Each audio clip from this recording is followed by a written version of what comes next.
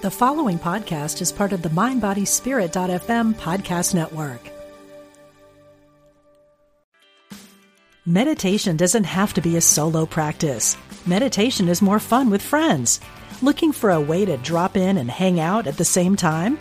Join us online at Omega Institute for a meditation party with self-proclaimed meditation nerds Dan Harris, host of the 10% Happier podcast, Sebene Selassie, and Jeff Warren. This 3-day retreat will stream live from Omega's Hudson Valley campus May 17th to 19th. Don't miss the party. Reserve your spot at eomega.org/party today.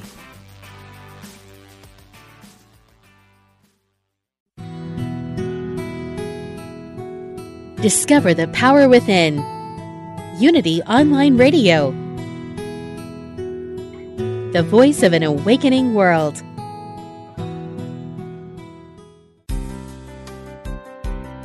Welcome to Spirit of Recovery, offering support for your spiritual growth and addiction recovery. Here's Reverend Lonnie Vanderslice and Reverend Dan Beckett. Welcome to Spirit of Recovery on Unity Online Radio. We're glad you're with us today. I am Reverend Lonnie Vanderslice. And I'm Reverend Dan Beckett. And together we discuss the ways that spirituality and recovery intertwine and work together to support your spiritual growth in your recovery journey. And so today's show is an interactive discussion. And if you're listening live, you can call in with your comments and questions. The number is 816-251-3555. Again, the number is 816-251-3555. And Facebook users, you can also connect with us on our Facebook page, Spirit of Recovery, to share your thoughts and comments. So today's show, titled Finding Our Way. You know, those of us in recovery know that even the best of intentions is often not enough. When it comes to repairing the wreckage of our past, we have to combine right intention with guidance and wise action in order to get real results. But just how do we go about doing that? We've turned over a new leaf, but now how do we make things right? Today, we're going to share how Spirit has helped us find our way through and can help you find your way too. And we'll begin by sharing our own experiences of the need to clean up our side of the street by making things right with others, and then move into the solution of taking wise action to let go of old burdens. Then after the break, we'll share exactly how we used wisdom and release to clean up the wreckage of our past. So that's a great question. You know, I'm clean and sober. Isn't that enough? You know, can't you see that I've changed? You know, I hear this all the time. I've been here 3 weeks. Why don't they trust me yet? Yeah, isn't that the basis of that two-stepping? You know, we have that phrase, two-stepping. I go from step 1 to step 12, right? I realize I'm powerless. I go to meetings for a few weeks, and all of a sudden, I'm done. There's more to it than that, I understand. Yeah, absolutely. And you know, and I know that so many of us, when we first come in, we are on this pink cloud because our life, our emotions, our spirits, our physical circumstances have been in the basement. You know, they've been in the bottom of the bucket. And just taking the poison out of our system, whatever it was, relieves some of that. And we start to feel better, and we have hope that this time there might be something different. And we see other people doing the same things that they say will get them into a newer place in their life. And we get on this pink cloud. And we think that everything's fine, everything's going to be forgiven, everything's going to be forgotten, and I can just get on with my life. And that we're done in a sense. I think that pink cloud is God lends me some sobriety for a while so that I can try it on for size and see if I really want it. Because when the work begins, that experience of that pink cloud, that kind of, it feels like that free sobriety at the beginning. I know that helped me a lot to keep going because I knew how it could be. And I wanted my life to be like that. And I knew that because of the community that's kind of how it went, and that I would have to do the work and whatnot. But yeah, that pink cloud at the beginning, that if you don't, I know that if I didn't have some wise counsel, that could have tripped me up right there on its own. Yeah, because we think we're done. Yeah. So for me, what happened was when the pink cloud wore off, I was left with this sense of impending doom and this sense of fear and guilt. And, in previous shows, we've talked about, getting to a point where we're ready to do something about that, which is really what this show is about today. And so I'm clean and sober, and I'm starting to turn my life around. But what do I do about this bag of baggage that I'm carrying around behind me? All these broken relationships and bad decisions and poor choices. How do I fix that?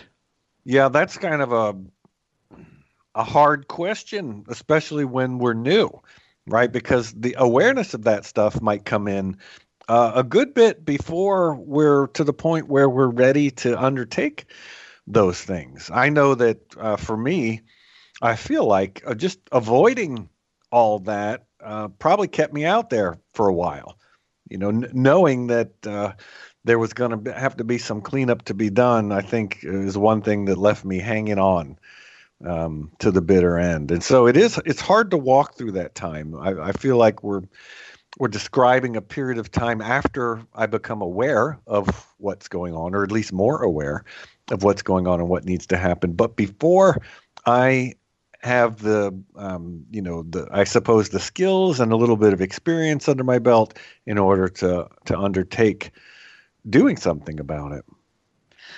And, in previous parts of the process, I have become aware, as you mentioned, and the awareness included some of my bad behavior, but it did not necessarily include some of the deeper aspects of my character that fed into that bad behavior. Perhaps some belief systems, or perhaps some old ideas that I was holding on to, perhaps some things that I was enculturated with because of the family and or part of the country that I grew up in. Even something as simple as running a traffic light. Well, if you're drunk and you get caught, that's a problem.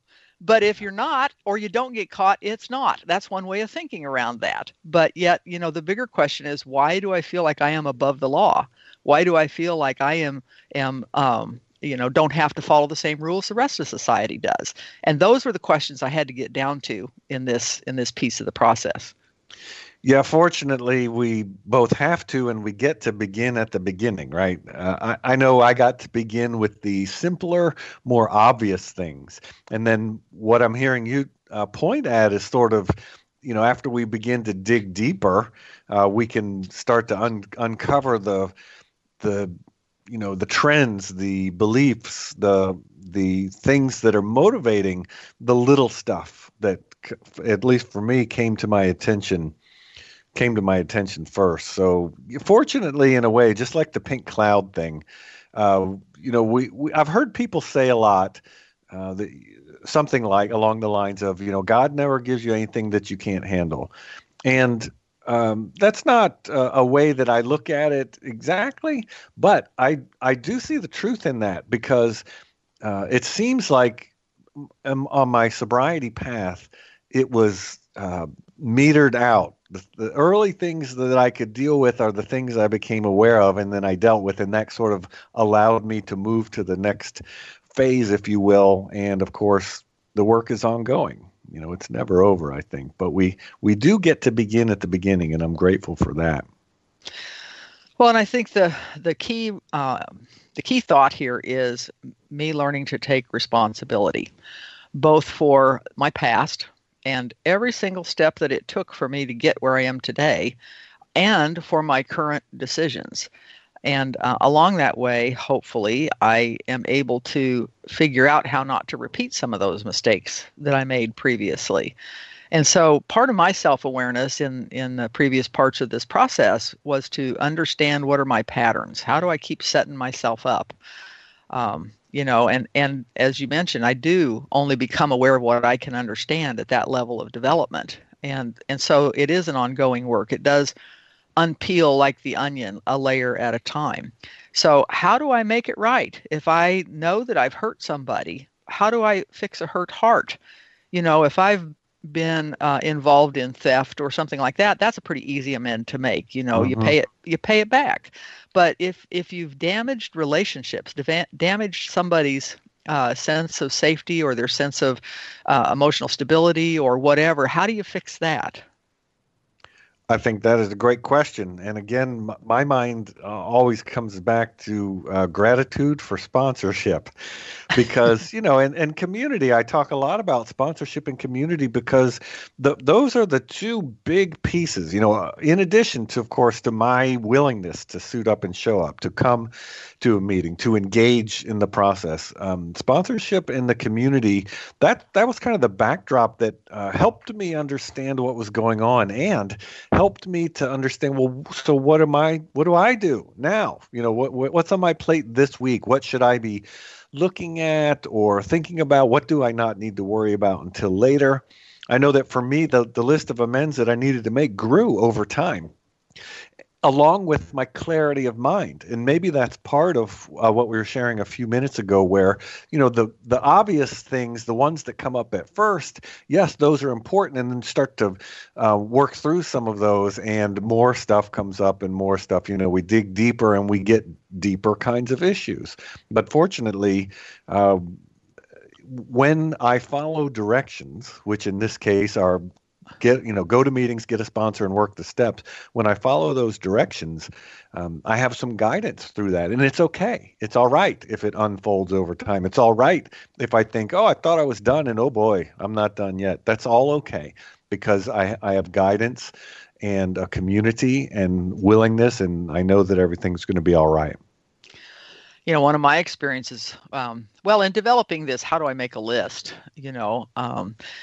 I think at some level I knew who I needed to make amends to. But at another level, things kept surfacing. I would wake up in the middle of the night and go, oh my God, I forgot about that. And I was told, write it down, just write it down. And so many things would roll around in my mind and keep me awake at night. And I would worry about how am I ever going to deal with this situation, whatever the situation was. And I was just told, write it down because, I want my nature is I want to know all the answers from A to Z. I want to see what the path is. I want to know what the next step is. And I want to know what all the options are so that I can be prepared if it doesn't go the way I think it ought to go. And so that's not how this piece works. This is not how this step works. I was told, just write it down. That's the first thing. Write it down. Yeah, and that's right in line with that spiritual principle of awareness, right? Nothing will become healed until I become aware of it. Or if I having a difficult emotional experiences, nothing's going to heal until I'm willing to engage those very same things. Everything comes out the same way it went in, right? Through my consciousness. And so I need to be able to and willing to face and do the things that need doing in order to get through them. And there were things, this is almost a silly thing to say. I didn't really want to look at this stuff. I'm not thinking, isn't there, can I make amends for something that isn't embarrassing, or embarrassing at least, and mortifying might be more like it for some of it. But of course, if it weren't so, then it wouldn't be on my list. And a lot of the things that came up for me were relatively minor on the outside. If you were looking at it from the outside, you might think, well, so what? It's a little tiny thing, but they were big inside. And that's what mattered, is not what does it look like to an outside observer, but what is my experience of it? And so, yeah, there was a lot of weight I was carrying around. And I think you make a great point about that, because one of the things that drugs and alcohol does is it puts our conscience to sleep. And so, this is part of the awakening, things we already knew, right and wrong, that to become aware of and to decide to do something different. So now that we know about the challenge of needing to make things right with other people, what's the solution? In Unity, we affirm we have the power to make sound choices and to let things go. In fact, the ability to choose wisely and to let go are two of Unity's 12 powers.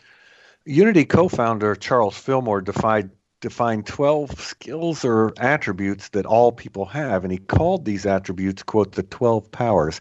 Each of them can function as a spiritual tool that we can use to change our lives for the better. So the powers that can help us with the need to make things right with others are wisdom and release. And so that's what we want to focus on today. And so, Dan, exactly what are the powers of wisdom and release? What I always remember when we talk about wisdom, which, sort of officially the ability to evaluate things, to discern things, to make decisions, to apply what it is that we know. Sometimes it's simply, for me, having enough sense to ask someone else.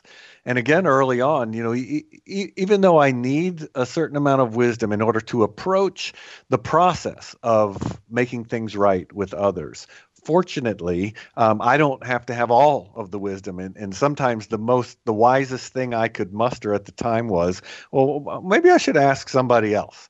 Before I go gallivanting off and doing this or doing that, maybe I should run this by somebody. And in fact, that's what I did do. And, sometimes when I ran it by a trusted counsel, it sort of was what I thought it was. And other times I got some input that was, no, I don't think you want to be doing that just now, which I did not understand.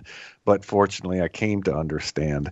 So wisdom, our ability as human beings to discern and evaluate can show up in different ways. But that's when we talk about Unity's 12 powers and the power of wisdom, that's what it is. How to sort of figure out and decide what to do, how to apply what we know and evaluate.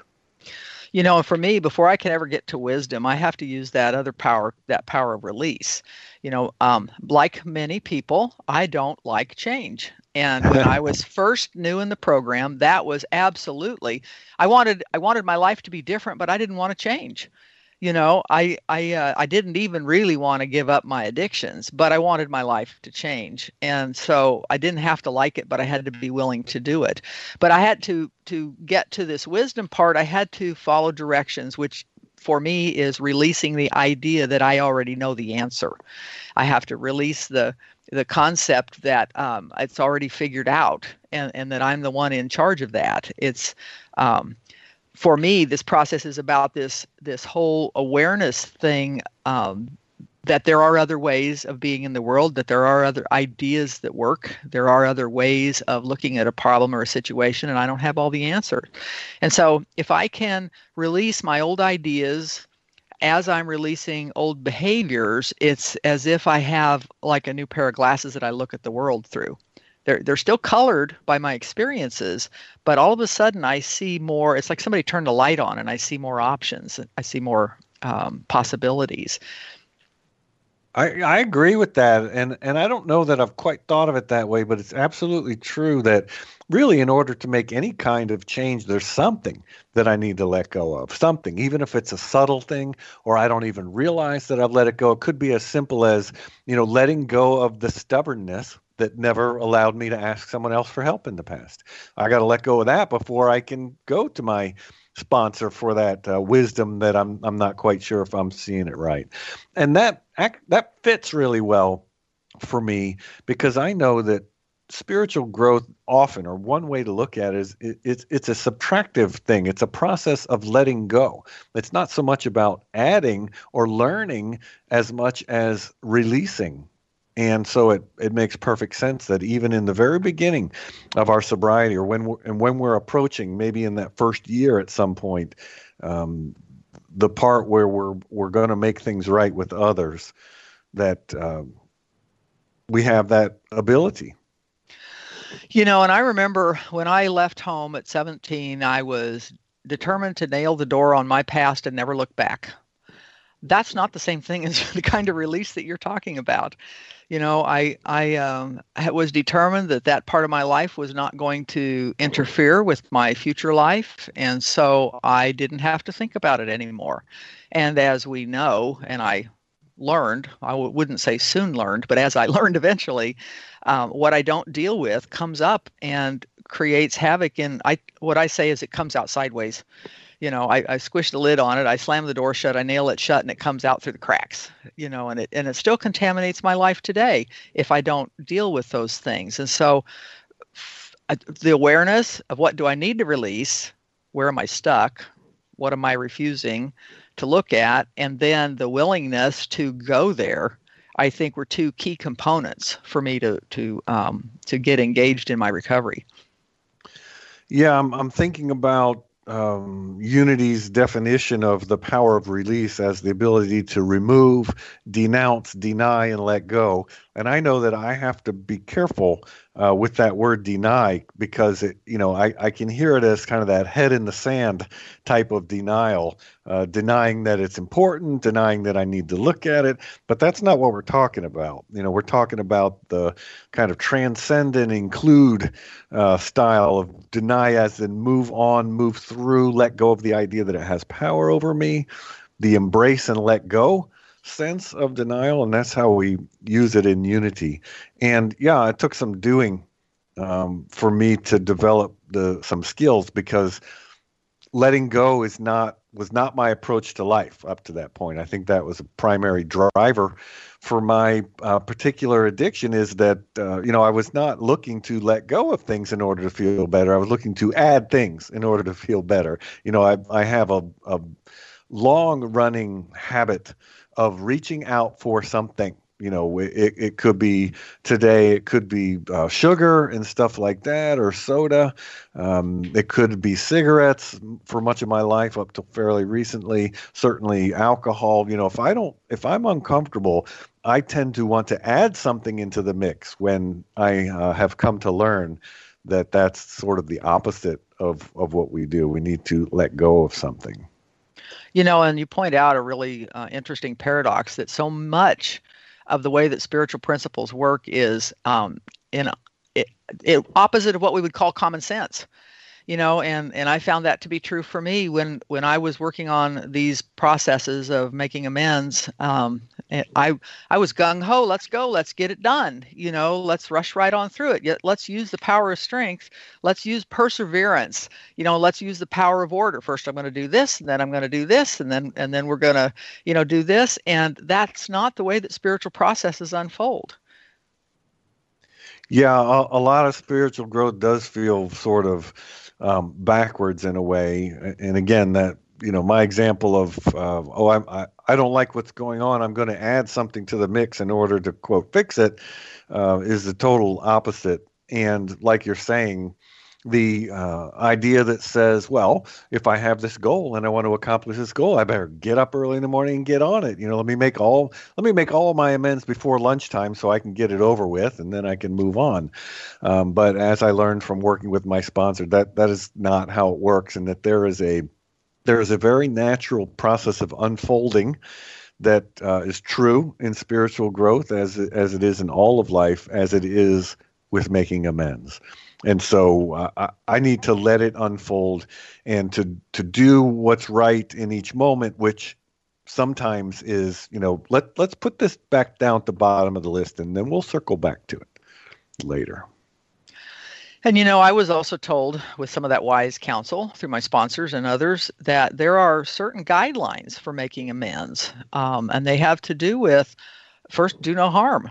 I am not to go and relieve my own guilty conscience about something when it can damage somebody else, or their relationships, or their lifestyle, or whatever that, so I had to learn some things around going about making amends. It's not just an I'm sorry.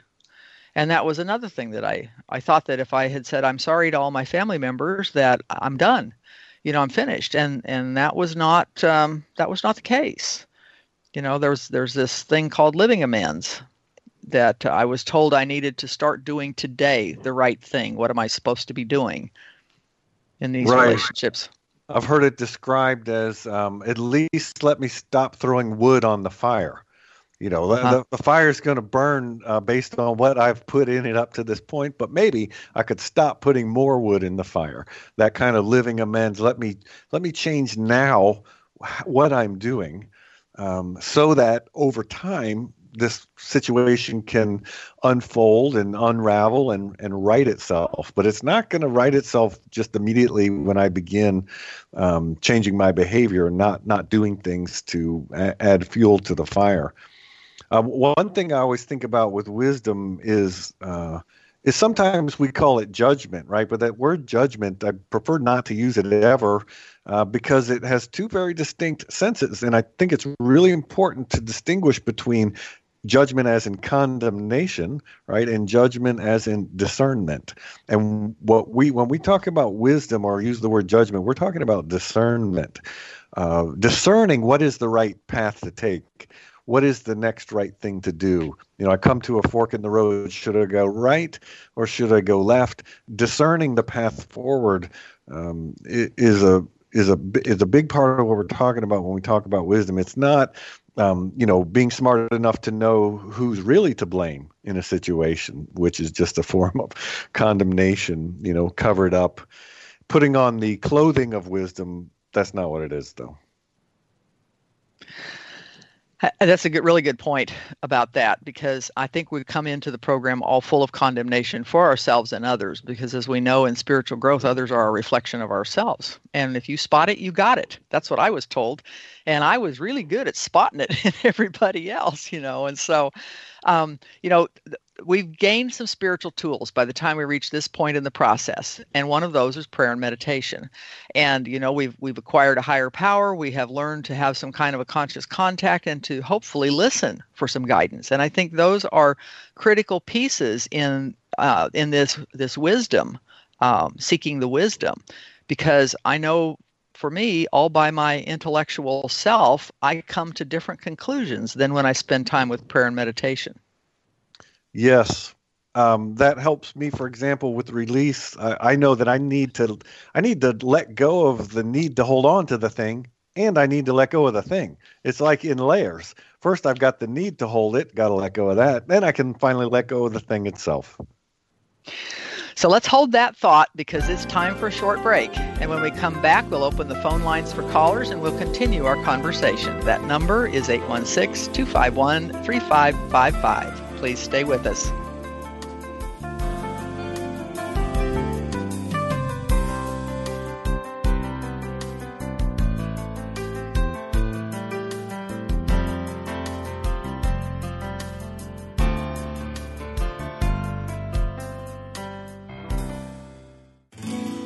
We are spiritual beings having a human experience. Welcome to Unity Online Radio, the voice of an awakening world.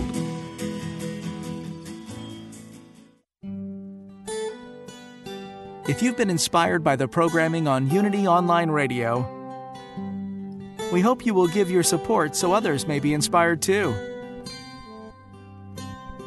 This online radio network depends on the support of listeners like you to continue operating and expand its outreach. Go to unityonlineradio.org and click on Donate today. Here's a Unity Mindful Moment with Catherine Ponder, taken from a classic talk called The Prosperous Truth, recorded at Unity of Austin in 1991. God is extravagant supply. Get that? Extravagant. God is extravagant supply. He brings forth the best roe. He spreads a banquet table, as we saw last night, with good things on which we may feast. He overflows our cup. He opens the windows of heaven and pours out a blessing. And then this is what that Unity Correspondence Course said. Why are you satisfied with such meager living when you may have so much? To find out more about Unity teachings, visit unity.org. Follow Unity Online Radio on Facebook and Twitter, and stay up to date with all your favorite shows. Become a fan by clicking the like button. You can join in with a Facebook Live event or just like and share our post. Be the first to find out about any big special guests that might be appearing on the air or any events at Unity Village. We want to hear from you. Make sure you leave any questions or comments about Unity programming. Thanks for listening. Sometimes you might feel so alone with your problems you don't know where to turn. We invite you to call Silent Unity, the 24/7 prayer ministry, where someone is waiting to pray with you every day at any hour. Listen and relax as you hear their beautiful words affirm the highest and best outcome for you and those you love. No matter what's going on in your life, Silent Unity is always standing by. Call today, 816-969-2000. Recovery from addiction can be a lonely experience. Get help and support with Reverend Lonnie Vanderslice, Reverend Dan Beckett, and Spirit of Recovery every Tuesday at 4 p.m. Central. Welcome to a place where spirituality and recovery meet. Each week you'll hear stories and topics that are important to the recovery community. Tune in for some lively conversation and join in with your questions and comments. Nearly 21 million people struggle with addiction in America. Reach out and join us here on UnityOnlineRadio.org. Call now with your question or comment. 816-251-3555. That's 816-251-3555. Welcome back to Spirit of Recovery with Reverend Lonnie Vanderslice and Reverend Dan Beckett. Welcome back to Spirit of Recovery. We're glad you're with us today. And if you're just joining us, my name is Reverend Lonnie Vanderslice, and I'm here with Reverend Dan Beckett. We will resume our discussion in a moment, but first we want to let you know that we're opening the lines for callers. So if you have a question or a comment to share, please give us a call at 816-251-3555. Again, the number is 816-251-3555. So just prior to the break, we were discussing this process of how we make things right after the mess we made of our lives with our addictions and our addictive behaviors and all. And in doing so, we find that the spiritual tools of wisdom and release come into play. So Dan, since we know that the challenge is we have to make things right to get rid of our guilt and our fear and all of that, the solution is wisdom and release. How exactly can we use this wisdom and release to create a new freedom in our lives? Well, the first thought that comes to mind, and again, I know I talk about this a lot, is I have no idea. Let me go ask someone who knows. And that would be my sponsor. And that's what I did at first. That's how I learned, how does this work? What should I do? What can I say? Do I need to if I'm feeling really nervous or uptight about something, I can almost role play, with somebody so that I can, feel okay going into the situation. And so the first way I use wisdom is I have enough wisdom to ask someone with more wisdom than me, which of these things should I be looking at first?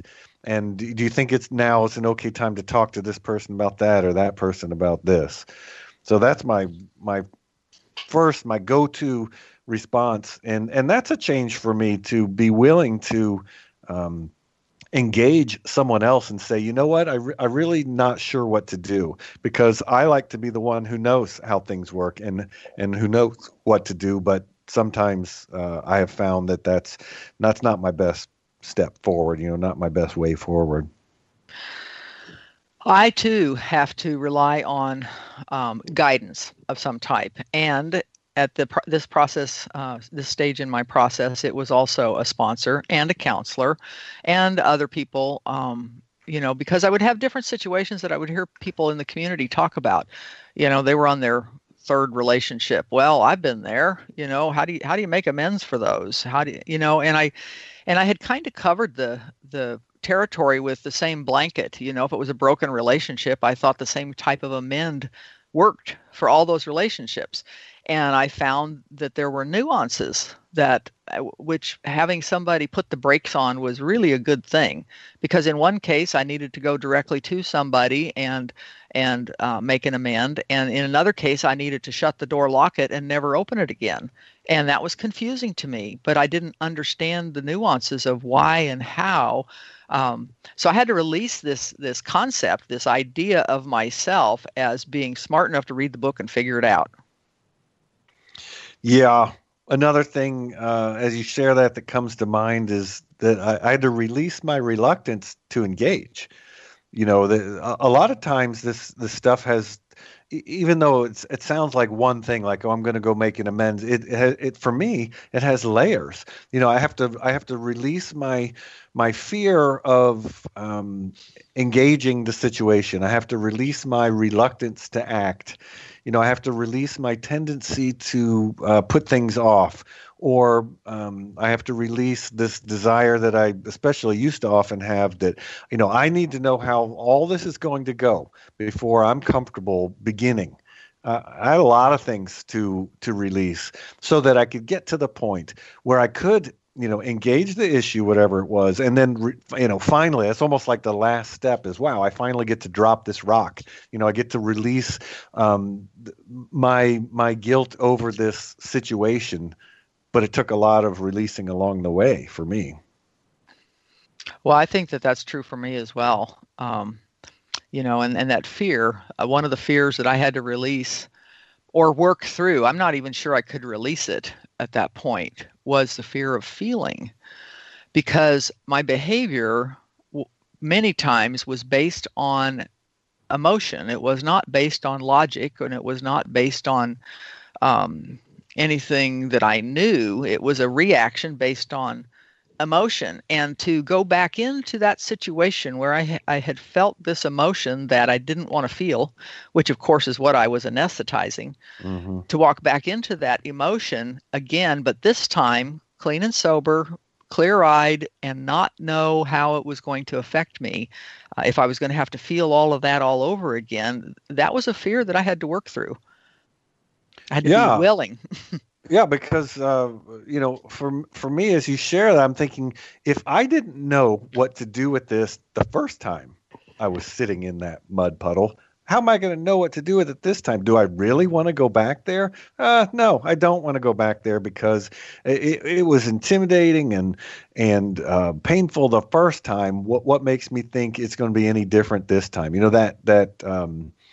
That kind of fear and avoidance is so strong that for me it really took a lot of work. I guess it took some time, took some sober time. It took again the community. It took sponsorship for me to be willing to revisit some of those things that obviously the first time around I didn't know what to do. But fortunately, and this was one of the early things that helped me a lot with this whole process, is it's not a race, right? This is not a race to get all this done. There's no rush.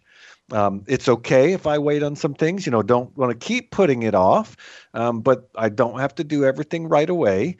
I can start with the things that are easier. If things are particularly difficult, I can spend some time and talk about those things with someone that I trust. There's no need to rush ahead. In fact, that's part of wisdom, is not just rushing headlong into a situation, but rather being willing, having the skills to, and the ability to use the skills to step back and say, okay, let me kind of get a little bit of what's going on here before I start diving in. Now, of course, balance is everything. And so you can't stay in that. It's just another way of getting stuck in, analysis paralysis. But the fact that it's not a race, I don't have to do it all at once, and I don't have to do it alone. Those were things that really helped me a great deal. And I think that my sponsor started me off with living amends when I look back at that. And what are living amends? She explained it very simply to me. She said, you have family members that you don't send birthday cards to? Start sending birthday cards to them. She said, you have parents that you don't call once a week? Start calling them once a week. Start acting in a way that people can believe that my life is changing. And so, the things that I know to be right or good, what makes me a good daughter, start doing those things. And that helped, because I had a little bit of practice of, in some ways it's kind of a stealth thing, because now birthday cards are showing up. Nobody asks why, and I didn't have to explain it, but I started getting to practice doing the right thing. not just the next right thing, but doing the right thing in my relationships and with my family and with my coworkers and with other people, other acquaintances and such. You meet somebody, you say hi to them, you answer the phone instead of letting it ring. There's all kinds of things that I can start doing to make living amends. When my conscience starts awakening, because there's no drugs and alcohol on top of it, I know what's right and wrong. I know what I've been taught to do to be a decent human. Start doing it. Yeah, that's interesting. When I think of living amends, I hadn't thought about it as that sort of undertaking right action, if you will, just sort of being a healthy person in the world and having healthy interactions with other people. And I absolutely see that is, that's what we want to move toward. That's how we want to live. And in a sense, I think of it partly as developing new habits, but I also see what you're saying about it. We're making amends just to ourselves and to the world by thinking about what is the next right thing to do, not the next thing I feel like doing, which may or may not be the same, but what is the next right thing to do? What is the right way to respond in this situation, like your example of sending birthday cards? My main understanding of living amends was that that's what you do when you would create damage if you were to re-engage in a situation. That, if you're in a situation where, as the book says, when to do so would injure them or others, and you can't directly approach it, then a living amends by changing the behavior that led to the situation in the first place. That's the main way that I'd heard about living amends. But I like what you're saying about just developing healthier ways of engaging the world, and I can definitely see those as living amends as well. Well, that's where she started me. And then the next piece moved into what you were just talking about, which is, for the way I understand it, is if I habitually try to manipulate people or guilt them into doing things for me, can I learn to just ask for what I want instead of trying to push people into a corner emotionally until they give me what I want? And that's a deeper layer. I have to learn how to show up differently in the world, and this might be a pattern with me. And so what do? Well, when I feel like, I think I'll call my mom and see if I can make her feel sorry for me so she'll send me some money. Well, no, don't do that. Why don't you just call her and say, hey, can you send me a check? Yeah, be direct about it. I like that. Because I have some of those same patterns of thinking, and what I've learned over time, it's just so much easier. It takes so much less effort. It's so much easier just to, be willing to make my needs known, rather than try and go through some circuitous route to getting my needs met. And the difference is, I think, for me, is that there's a lot of fear around things, that the longer that I'm on this recovery path, the less that affects me. And so it's easier to be more direct with things because I'm not responding out of a fear of how someone else is going to respond. So for me, inevitably, that's what the fear is, the fear of how someone's going to respond. And so I better do it this sort of circuitous way so that and sometimes, I'm building in deniability. No, I wasn't asking for that. If I'm afraid of what might happen. And that's a big thing that I had to let go of when we talk about making just direct amends, not living amends, but direct amends, is I had to let go of how it was received, because I had ideas, I came to learn, of how the other person should respond. And it could be like, yes, that was an awesome thing I did, and now it's your turn to tell me how awesome it is that I did that, right? I had to let go of any sense of what it is that the other person is going to do, because that has nothing to do with it at all. And that was a release that I found particularly challenging and surprising. That was a subtle kind of thing. It's like, I guess I do think I know how they should act. And no, it didn't occur to me that I was carrying that, and it didn't occur to me to look at it, let alone to let go of it. And that reminds me of this whole thing about amends is not about the other person. On one level, yes, we want to make it right. But as you pointed out, it's not about them. It is about, I am doing my healing work. I am making it better, making it right to the best of my ability. And how somebody else responds to that is none of my business, really. I'm responsible for walking up to the line in the middle of the street and delivering what I have to say and doing what I have to do. But the other person is responsible for meeting me there, and I, might get ignored, or I might get beaten up, or I might get embraced. Who knows? But I'm doing it for me. Yeah, this is reminding me of learning somewhere along the way that I'm not, and this sounds really counterintuitive. I am not trying to fix this situation. All right, I'm trying to acknowledge it openly. And instead of trying to figure out ahead of time, well, I did this and then I feel really bad and that person's probably really mad at me. And so here's what I'm going to do in order to make it right. Well, what I'm going to do is acknowledge what happened and ask them, what can I do to make this right? Or is there something I can do to make this right? Because, my first mistake might be that they even remember what I'm talking about. They might not even remember what I did. It's me that's carrying the problem around. Not only do they not remember it, there's no way that I can reach into their experience, understand the impact, create a solution. You can feel I'm way out of my hula hoop when I'm trying to manipulate someone else's insides by figuring out what I got to do to fix it.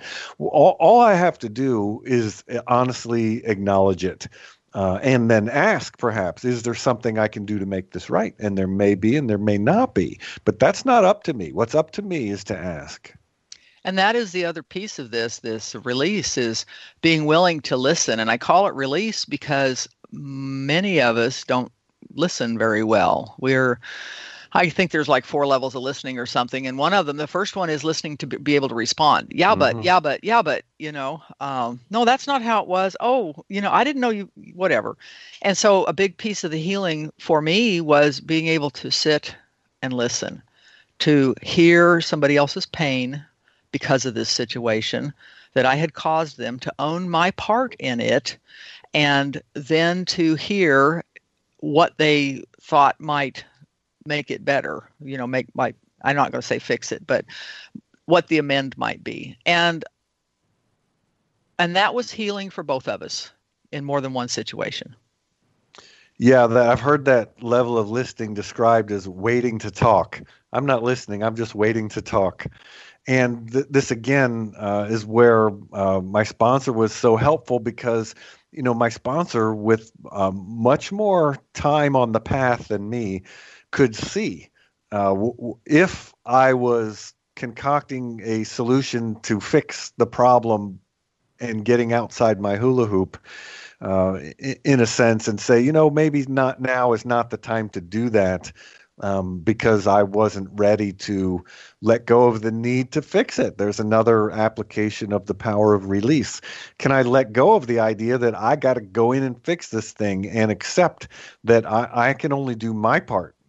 We have that saying to clean our side of the street, which I have found super powerful from the beginning, because I can only take care of what is going on within me. I can show up and act in integrity and with honesty with someone else, but that's kind of where it needs to end. I got to let go of expectations of outcome. And if I'm quote listening to somebody when I'm trying to make amends and all I'm doing is waiting to talk, then I'm not. The timing is wrong. I am not ready for that. Because becoming fully present to that other person is also part of the healing. And that's when we truly listen, I believe, what happens. And so some of the other wisdom that I was given was that you're talking about timing. When I realize almost immediately that I've done something to hurt somebody, I may not necessarily need to go make amends that moment in time, because when somebody else is hurting, they may or may not be receptive, may or may not be willing to hear. And at that point, all I'm doing is trying to get rid of my own guilt that, oops, I stepped on your toes. here, if I make amends, then I'm all better, and so there's, for me, a large element of what I will call the power of love in this process, as well as coming in to support wisdom. And that is that I have to do no harm to the other person while I am doing my healing process around this. I have to make sure that they are in a place to be receptive. I don't just get to knock on their door and walk up and say, hey, guess what? I'm here to make amends. I was told to send them a letter or write them a note or make a phone call and leave a voicemail that says, I'm working on this part of my recovery process. I would like to have a conversation about this with you. Is there a date and a time that it would be convenient for you to meet with me? Which also heightened the fear factor for me, because now I had a date and time and I had to, oh my God, it's only 2 days away. Absolutely. But, part of the waiting is in the discernment process for me was spiritual development time. I had to spend time in prayer. I was terrified not to. I had to spend time in meditation. I didn't have any answers. And so, being given those kind of guidelines and being willing to follow them set the process up in a way that I could actually accomplish it. Man, this is just really reminding me of that deceptively simple phrase, except when to do so would injure them or others. That's a big except. And it sounds so simple to just hear it read or to read it. But man, I feel like I've spent a lot of time in there, because that can be very tricky. Because here's one way. Number one, it could be an excuse not to do something that I should do, that it's ready to do. Right. Well, this might be one of those things where it would injure them or others, so I better leave it alone. This is where I need a sponsor to say, no, I don't think so. I think that this is something that you can do, and now would be a good time to do it. There are those, although those, I call them, quote, not going there amends, where it is good and right to leave it alone, where any attempt to go back to the situation is very likely going to create some kind of injury or harm. The very best thing I can do, and again, we talked about it a little bit ago, is that living amends. Just don't act like that anymore. That's the very best thing I can do. That concept, I've heard it described as, if I want the fire to die down, maybe I should stop putting wood on it. Maybe that's really the best and only thing that I can do. And, those I found most difficult. Those tend to come much nearer the end of my list. And those are the ones that I absolutely needed some assistance with from wise counsel, as I like to say, which of course is my sponsor. And I can get input from anywhere. I remember I was struggling with a situation that I had no idea what the wrong was, because when we talk about making amends, you got to know what you did wrong, or how you showed up wrong, or how you caused the harm, the perceived harm that you're trying to make an amend for. And I knew that this relationship was not working, was still all tangled up. There was still awkward and all of this, even though it was a working relationship. And I saw a movie, and in this movie, the mother of the main character picked up her suitcase, stomped to the door, set it down, turned around and said to him, "You push me out of your life, and then you blame me for not being there." And that was like a light bulb moment for me. Wow. Because it characterized exactly the scenario that was creating all this angst in my life that I was unable to fix with any other way. So what's the amend? Stop pushing this person out of my life. It isn't just don't blame them for not being there, because they're still not there, but it's stop pushing them out, and that revealed to me an area where I was still not being authentic. I still wanted support. I still wanted love. I still wanted, engagement, but I was not willing to engage. So I'm going to hold you at an arm's length. And so even a movie can give me a line that goes, bingo, got it. There's my answer. What I love about that is it's reminding me how this is just an ongoing process, right? That, you didn't know that going to the movie was going to provide the peace that you needed to sort of get what was going on. And maybe a bunch of time passes. And, we just have to, it's reminding me that I need to be awake, aware, and willing, because, this is an ongoing process. There are people I could not find. There are people who don't want to talk to me. But I am open and willing, if I find them, if they do want to talk, to engage. It's an ongoing process. Always. So now let's move into action, because Unity's fifth principle states it's not enough to know these truths, we must live them. And that means we must each take action in order to grow and recover. So here's something you can do this week to move on from the need to make amends into a new sense of freedom in your life using the powers of wisdom and release. So think of a situation that you feel like you need to make right. And it could be somebody that you used to know, or maybe somebody who's in your life currently. Maybe even somebody that's very close to you, or it could even just be an acquaintance. So let's just pick one situation, something simple to start with. Take it into a quiet time of prayer and meditation.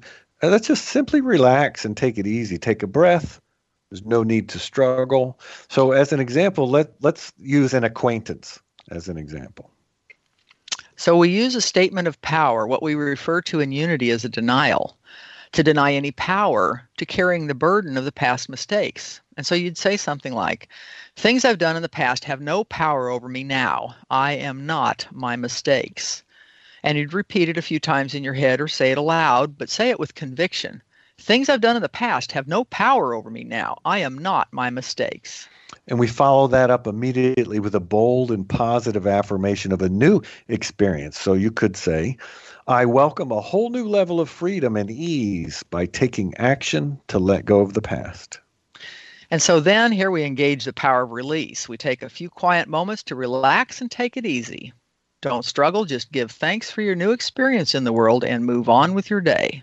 Things I've done in the past have no power over me now. I am not my mistakes. I welcome a whole new level of freedom and ease by taking action to let go of the past. And so we've come to the end of our time together today, and we hope you found something that can help you on your recovery path, and we both bless you on your journey. Thank you to listeners and callers, and thank you so much to my co-host, Reverend Dan Beckett, for the insights shared in our discussion today.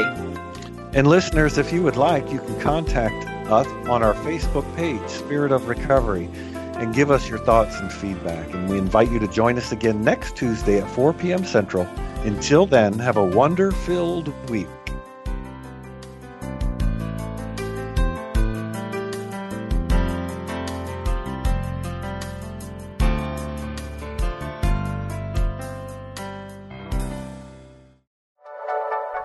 Thank you for listening.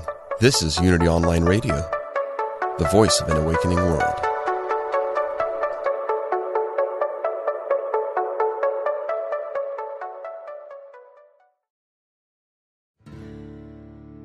Do you want to deepen your connection to the divine, speed up your progress on the spiritual path? Then tune in to the Spirit Matters podcast. I'm the host, Philip Goldberg, and I interview experts with wisdom, insight, and practical guidance for every seeker of truth. Spirit Matters on the MindBodySpirit.fm network. Subscribe wherever you get your podcasts.